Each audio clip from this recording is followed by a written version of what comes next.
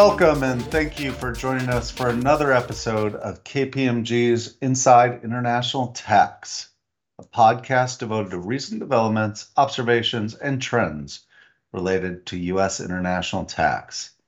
I'm your host, Gary Scanlon, a principal in KPMG's WNT International Tax Practice.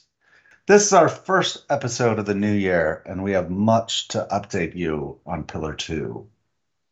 Before diving into recent developments, let's start by revisiting the general structure of the Global Anti-Base Erosion, or GLOBE rules of Pillar 2. The GLOBE rules would impose a minimum tax of 15% on financial statement income of certain entities in a multinational group, so-called constituent entities, subject to certain adjustments to that income and substance-based carve-outs. This minimum tax, a top-up tax computed on a jurisdictional basis based on the difference between the GLOBE ETR and 15%, would be collected through one of three mechanisms: the Income Inclusion Rule, or IIR, the Undertax Profits Rule, or UTPR, or the Qualified Domestic Minimum Top-Up Tax, or QDMTT. The QDMTT would get the first bite at the apple. A country that adopts this QDMTT would collect any top-up tax due with respect to constituent entities resident in its own jurisdiction. If a QDMTT doesn't hoover up the top-up tax, the IIR of an ultimate parent or an intermediate parent of the country of the ultimate parent has not adopted an IIR, imposes a top-up tax on the parent with respect to the low tax income of its subsidiary constituent entities, similar to our GILTI. To the extent the top-up tax of a constituent entity is not collected through either a QDMTT or an IIR, the UTPR would generally allocate that top-up tax to non-parent affiliates of the constituent entity by denying deductions of or imputing income to such affiliates. The GLOBE model rules were adopted in December 2021. Throughout most of 2022, we witnessed slow but steady progress towards implementation of the GLOBE rules. But this progress accelerated dramatically in the last few weeks of 2022. First, on November 17th, 2022, the UK Chancellor of the Exchequer confirmed that the IAR and the QDMTT would be introduced into UK law for accounting periods beginning in 2024, with the introduction of the UTPR being delayed another year to 2025. In addition, and most importantly, after much behind-the-scenes diplomacy, the EU on December 16th finally achieved unanimity for a directive to implement Pillar 2 by overcoming the stiff and public opposition from Hungary, whose prime minister had called Pillar 2 a jobs killer. Under the directive, EU countries are now required to implement into their domestic law the IAR for tax years beginning in 2024 and the UTPR beginning in 2025. Then, on December 20th, exactly a year after the release of the model rules and commentary on Pillar 2, the OECD released a portion of the implementation package for the GLOBE rules.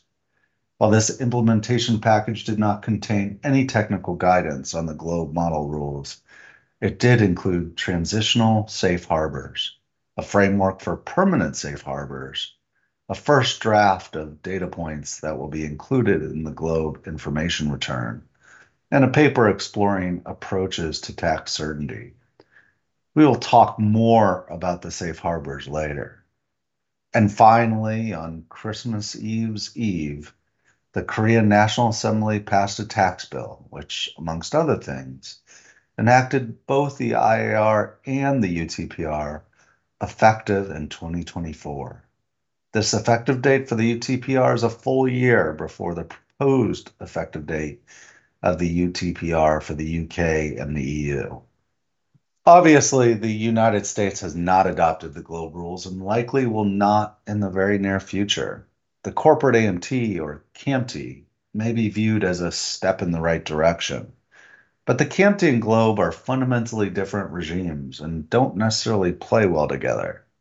In any case, as we've said before on this podcast, and we'll probably say many more times again, the failure of the US to adopt Globe in no way insulates US companies from the application of Globe. The income of a CFC of a US multinational could be subject to an IAR of the country of an intermediate holding company or a QDMTT of the CFC's own country, in addition to R, GILTI, and KMT. Further, and maybe most significantly, the income of the U.S. parent itself can be subject to the UTPR of any country in which the group has operations. Notwithstanding our 21% statutory rate, preferences such as FDII and certain non-refundable tax credits can drive a company well below the 15% minimum rate. This is happening, folks. The real question is, what can U.S. companies expect to come as the Globe rules come online? To help us answer this, we are joined again on this podcast by Marcus Heeland, who keeps a very close eye on Pillar 2 developments. Prior to rejoining KPMG, Marcus served as an advisor at the OECD and BEPS 2.0. Marcus, welcome back. Thanks, Gary. Glad to be with you. Marcus, let's start with Korea. We've been talking a lot about directives, statements from government officials, and even proposed legislation. But this is actual law, albeit one with a delayed effective date. Seems like this is a pretty big deal. Do you agree? And is there anything to be gleaned from this? Yeah, so as you said in your introduction, in December last year, Korea passed tax legislation. So not a draft or proposal, but actual legislation that brings the income inclusion rule and the undertax profits rule into effect in Korea from January 1st of 2024. I agree with you. I think this is a big deal for US-based multinationals with operations in Korea for at least two reasons. So the first is around the financial reporting and the accounting for income tax piece. The second is to the extent a U.S. multinational has that circumstance that you described in your opening, which is they have a low tax outcome on their U.S. earnings, then previously that wouldn't have been an issue until 2025, whereas now Korea, that potentially becomes an issue in 2024. So to unpack those a bit, starting with the financial accounting piece, to the extent that the Korean legislation meets the threshold of enacted or substantially enacted, then U.S. companies would need to, think about reflecting that, including, to the extent there's basis differences in their 1231 of 2022 financial statements. Now, there's that question of whether we have hit the enacted or substantially enacted threshold is still being actively studied. And then related to that, we're also expecting guidance from FASB on how to deal with Pillar 2 generally also, in the coming weeks. On the second impact, this is more getting to the financial impact, is for U.S. companies that had those non-refundable credits or other issues, and they have low tax earnings in the United States. Previously, the thought was those earnings would not be topped up until 2025, which is when the undertax profits rule will take effect in the EU and other countries around the world. That now has been accelerated 1 year because Korea's legislation is looking at a 2024 effective date. And so essentially, unless the law is changed, multinationals would be paying 100% of the top-up tax related to the earnings in the United States to the Korean government in 2024. And that's because as the legislation is currently drafted, at least as I understand it, it's not in any obvious way limited to the local deductions in Korea. So for both of those reasons, the financial accounting piece and then just the impact of low tax outcomes in the United States. It feels like Korea has skipped the line on UTPR by going potentially a year early. What's the problem with that? And is there any chance that Korea lets this date slip to conform to other countries? Yeah, I'd say, there is a question here as to whether Korea has violated the OECD agreement. Strictly speaking, I don't think they have. The inclusive framework originally agreed that the income inclusion rule should take effect from 2023 and the undertax profits rule from 2024. Korea's legislation follows that with respect to the undertax profits rule. With that being said, I think there was a soft understanding that if the income inclusion rule slipped to 2024, which it has, then the UTPR should commensurately slip to 2025. We see that reflected in the EU directive, for example. It is also notable that the safe harbor document that was released by the OECD in December and approved by the full inclusive framework, including Korea, stated that the expectation was that the UTPR would not come into effect until 2025. So the question now is, will Korea amend its legislation, and in particular, push back the effective date of the UTPR to 2025? My impression is that Korea will be strongly encouraged to do that by businesses for sure, but I would also think the United States Treasury would also encourage Korea in this regard. Procedurally, I think the hope is that Korea will make this change as part of the coming enforcement decree that I mentioned, and that's expected later in the year. My impression, Gary, is that Korea perhaps had no idea that what it was doing was so controversial. And I expect in the end they'll back off, assuming they are pushed by the US to do that. But that is far from certain. And I think businesses can only plan for the law as it stands, which is a UTPR effective in Korea in 2024. So when it comes to Globe, US multinationals should be particularly sensitive to the UTPR, because that's the vehicle by which U.S. income will be, in the vernacular of the model rules and commentary, brought into charge. In the tax press lately, there's been quite a bit of back and forth on whether the UTPR is consistent with our bilateral treaties. As far as I can tell, and I'm as far from a treaty expert as one can be and still be a mammal, the anti-UTPR camp is arguing that this is in violation of our treaties because it's an extraterritorial tax on income not attributed to the UTPR country by reason of a PE or otherwise. Whereas the pro-UTPR camp is asserting that this is no different than existing CFC regimes, which are permitted under our treaties, except that instead of attributing the income to a shareholder, we're attributing that income to an affiliate. We're certainly not going to answer whether these arguments are valid here. But Marcus, what is the practical import of this debate for a US multinational that's mulling a treaty challenge? There's a lot here. I think there could be a treatise on this question. And like you, I'm also not a treaty expert, but a few reflections. First, I would start by observing that in the vast majority of cases, I do not expect the UTPR to apply. And the reason for that is that the UTPR, as you explained in the introduction, is third in line, meaning that undertax profits rules only apply in the circumstance that there isn't already a domestic top of tax or income inclusion rule applying.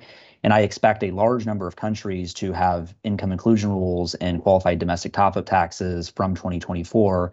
And so if that happens, we wouldn't get to the question of the UTPR and the treaty issue very often. But as you indicate in your question, there's at least one circumstance where the UTPR will matter a lot, and that is U.S. parented multinationals with low tax income in the United States. I think the current approach of the Treasury Department is, rather than objecting to the UTPR using treaty arguments, is to instead work to minimize the circumstance in the first place. So, for example, it's clear that Treasury is working to protect the value of tax credits that come through flow-through arrangements. That would be affordable housing and some energy credits, for example. I think Treasury will also try to get favorable interpretations of some of the transition rules to protect companies that come into the regime with credit carry forwards, be it R&D or foreign tax credits. To be sure, even if Treasury is successful in landing all of that, which is far from certain, there still will be cases where U.S. income is viewed as taxed less than 15% under Pillar 2 math. For example, a company with a material general business credit, such as R&D and an FDII deduction, I just can't see how Treasury can protect that within the framework of the model rules. And so here is when we do get to this question of when the UTPR is applying to U.S. income, there's a question as to whether the UTPR is a violation of tax treaties. This question is actually not new. Comment letters going back all the way to 2020 were challenging whether the UTPR was consistent with international obligations, including those in tax treaties. Working Party 1, which is the OECD body that looks at treaty matters, including those relevant to Pillar 2, studied this question and seems to have concluded that the UTPR is consistent with treaties, although that argument has never been fully elaborated beyond what is in the blueprint. And the argument that's in the blueprint largely rests on the savings clause. I cannot imagine that the Biden administration would argue that the UTPR is inconsistent with treaties because they'd essentially be challenging something that they helped design. But a future administration, I think, could challenge it. As for whether a taxpayer could challenge it, I haven't studied that in great depth, but from what I assume the taxpayer would probably have to litigate it in the local country, say Korea first. Normally with MAP cases, you start with the offending jurisdiction competent authority, and then that competent authority would need to agree to take on board such a challenge. The taxpayer could also go to the United States, but as I noted, I would assume the IRS wouldn't take on the matter. Plus, without having to bear the tax first, it seems like both countries may say you need to wait until you had suffered before you could challenge the application. I'm not familiar enough with Korea's law or other countries' law around the world to know if they would allow a taxpayer to initiate a challenge before the law ever applied to them. But I know there are companies that are looking at this, and I do think there's legitimate questions as to whether the undertax profits rule as it's currently designed, which applies without regard to ownership, without regard to transactional connection. I think there is a legitimate question there as to whether that rule is a violation of treaties, and I expect that to be further discussed and debated over the coming weeks and months and perhaps years. Let's talk about something we do know something about. And let's talk about the safe harbors that were introduced in the implementation package from December of last year. Just a level set, a GloBE top-up tax must be computed for each jurisdiction in which an in-scope company has operations. The computation of a top-up tax can be quite complicated, significantly more complex than simply looking at a country's headline statutory rate. Computing the so-called GloBE ETR starts with the income and tax expense on a company's financial statements attributable to a country. But then GloBE makes many, many adjustments, such as excluding income and taxes arising from sales of stock, recasting deferred tax assets and liabilities to the 15% minimum rate, or entirely excluding DTLs attributable to intangible assets unless they reverse in 5 years. For instance, a DTL arising with respect to goodwill and other indefinite lived assets, just to name a few. So safe harbors can not only simplify the process of computation, but potentially can have a substantive effect of perhaps causing a company to not have to pay a top-up tax that it otherwise would have to. Marcus, let's talk about these safe harbors. Am I correct in understanding that there are two different types? Yeah, there's two safe harbors that are in the document that was released at the end of last year. There's a transitional country-by-country reporting safe harbor, and then a promise to include a permanent safe harbor, but that permanent safe harbor requires significant elaboration before we can determine how it works and what the impact would be. But there is detail in the document about the country-by-country reporting transitional safe harbor. It's responding to concerns from the business community that have been raised from really the beginning of this project, which is for a company that has operations in, say, 50 jurisdictions, Pillar 2 requires effective tax rate computations in all 50 jurisdictions. And in most cases, those jurisdictions will be well above the 15% bogey. So for example, Japan and Germany and Canada, you would anticipate that 99 out of 100 times you're going to go through the math and determine that the effective tax rate in those jurisdictions is above 15%. And so the business community has long requested safe harbor mechanisms in order to avoid having to do the full-blown calculation, even in those obviously high tax jurisdictions. And that's what the transitional safe harbor is trying to accomplish. It's trying to identify low-risk jurisdictions through a series of tests, and for jurisdictions that are within the safe harbor, you essentially benefit from a significantly streamlined compliance obligation. So how effective are these safe harbors, and what kind of comfort should taxpayers expect from them? Well, the big footnote here is that companies can take comfort from the safe harbors, and I'll describe what those tests are, but it's only available for a period of 3 years. So it's a transitional safe harbor. It's only available for calendar year companies for 2024, 2025, and 2026. The way that the transitional safe harbor works is there's essentially 3 tests, and the company only needs to pass one of these 3 tests, and this is all on a jurisdictional basis, in order to be eligible for the safe harbor. The tests are, there's a de minimis test, there's an ETR test, and there's a routine profits test.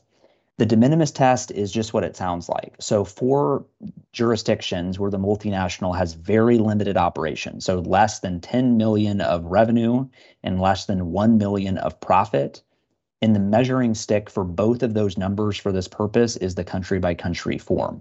So to the extent you operate in a jurisdiction and have very limited operations and have the less than 10 million and less than 1 million, then that jurisdiction would be eligible for the safe harbor and therefore would be excluded from having to do the full-blown Pillar 2 calculation in respect of that jurisdiction.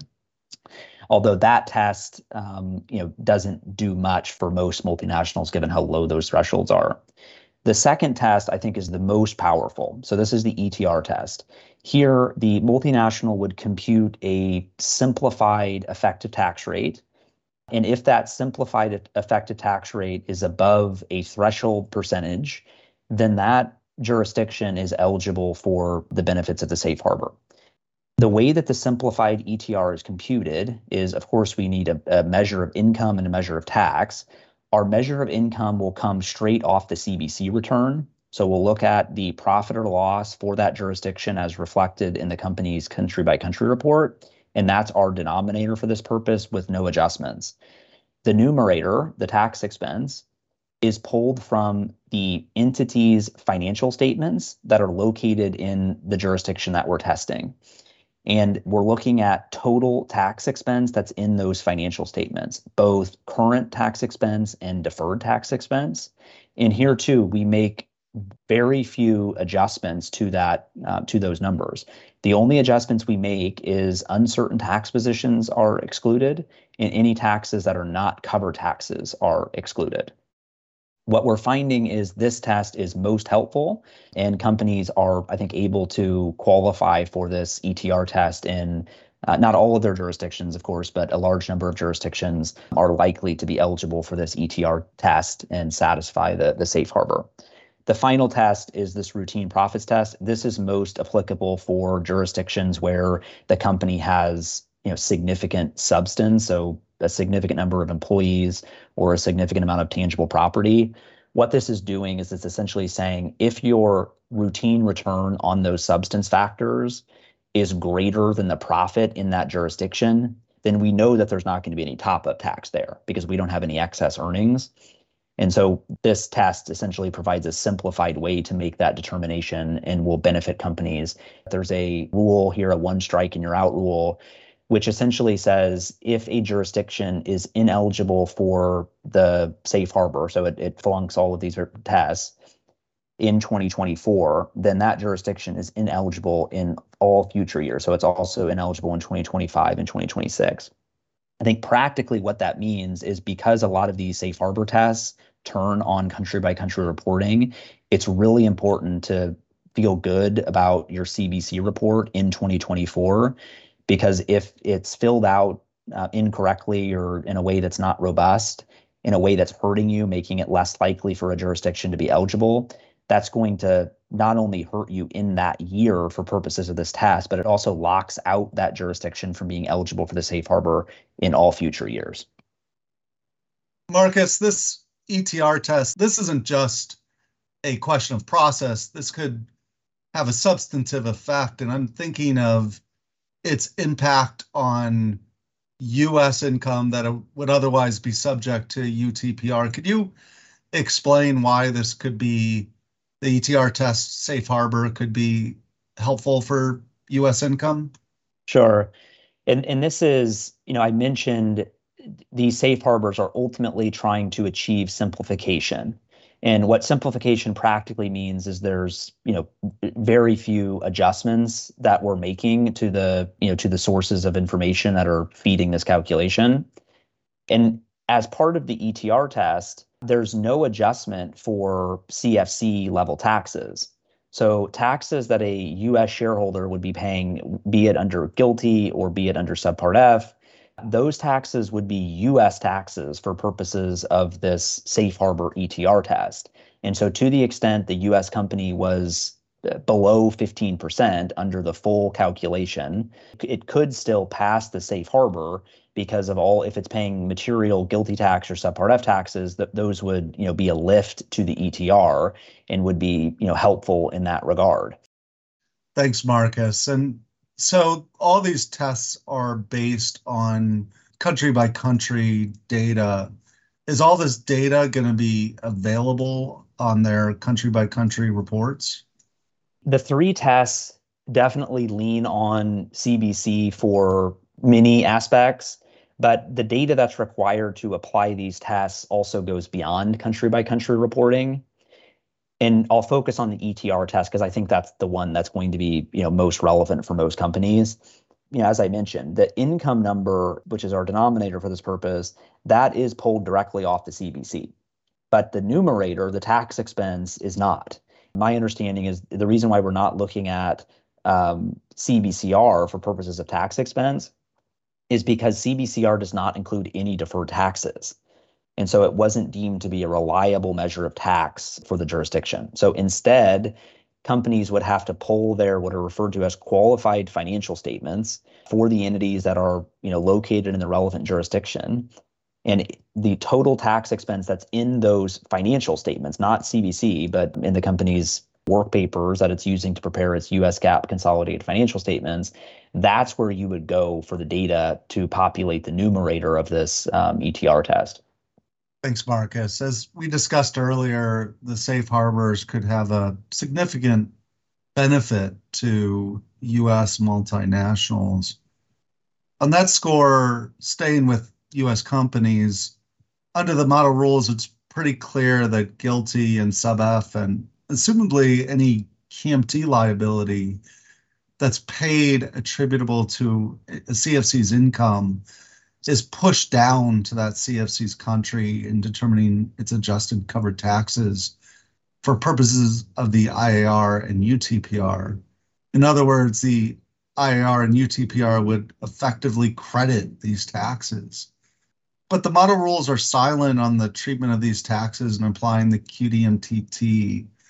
Should the QDMTT, which is the source country's own minimum tax, be required to credit GILTI, Sub-F, and KMT, or should the U.S. be required to credit the QDMTT? Do we expect any guidance on that issue soon?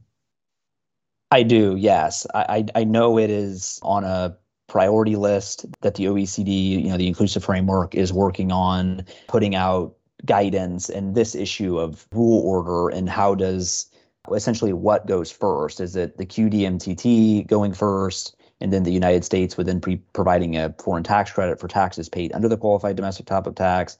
Or is instead the local country that's implementing that QDMTT, are they taking into account or crediting the GILTI tax that's paid in the United States that is attributable to that jurisdiction? So that's a big question and a threshold question that I understand is being discussed within the Inclusive Framework, and I would expect that to be included in guidance that's going to be released as soon as February. And what other guidance should we expect from the OECD over the coming weeks and months? In addition to the rule order question, there's also, sticking with GILTI, there's also the question of what's the allocation? Like, how do we even make the determination of how much is allocable to country X versus country Y in the first place? I think we'll get guidance on that issue. I would expect more guidance on the treatment of credits that come through flow-through arrangements. So this would respond to the partnership structures where affordable housing and energy credits arise, for example. I'm expecting guidance there. I'm also think that in this priority guidance that's coming as soon as next month, they'll further elaborate the transitional rules, both Article 9.1.1, which is dealing with when a company comes into the regime. That article talks about the company being able to regard all of its deferred taxes. The question is, does it mean all, including deferred taxes that would otherwise not count for purposes of Pillar 2? I expect that to be clarified. There's also been a call for a softening of Article 9.1.3, which is that very unfavorable transitional rule around internal asset transfers, which as currently drafted disregards, essentially denies basis step up for all asset transfers, even if there's a significant amount of tax being paid on exit. So I anticipate that rule will be softened in this upcoming round of guidance. And then just a final one that I think is particularly important for U.S. companies is it's clear that the model rules and commentary was drafted primarily under an IFRS framework. And as U.S. companies have been applying these rules, one issue that has come up under U.S. GAAP is our common control standard, which essentially says that asset transfers, internal asset transfers, are more or less fully ignored. And the rules dealing with asset transfers in the model just do not really contemplate that. And so we're expecting guidance as to how to interpret the various articles in Pillar 2 around asset transfers in light of the U.S. GAAP common control standard. So those are some of the issues. There will be others, but those are, I would say, 4 or 5 of the key issues that I think U.S. companies have been focused on. It's a good reminder that these rules may not have been drafted with U.S. companies in mind. It's more of an IFRS model. In any case, thank you, Marcus. This has been an extremely illuminating conversation on a subject that we will undoubtedly keep returning to as we receive additional guidance from the OECD in the coming weeks and months on the implementation of these new Pillar 2 rules. For those of our listeners who are not able to tune in to our Tax Watch webcast on Pillar 2 on January 20th, but are interested in learning more about the practical impacts of the Pillar 2 implementation, please listen to the playback at the link in our show notes. Indeed, I've bookmarked this KPMG Tax Watch website and often listen to these excellent webcasts on my walks. You should consider doing the same. In any case, as always, please stay tuned for future episodes of KPMG's Inside International Tax to stay up to speed on the latest developments in U.S. international tax. Until our next episode, take care.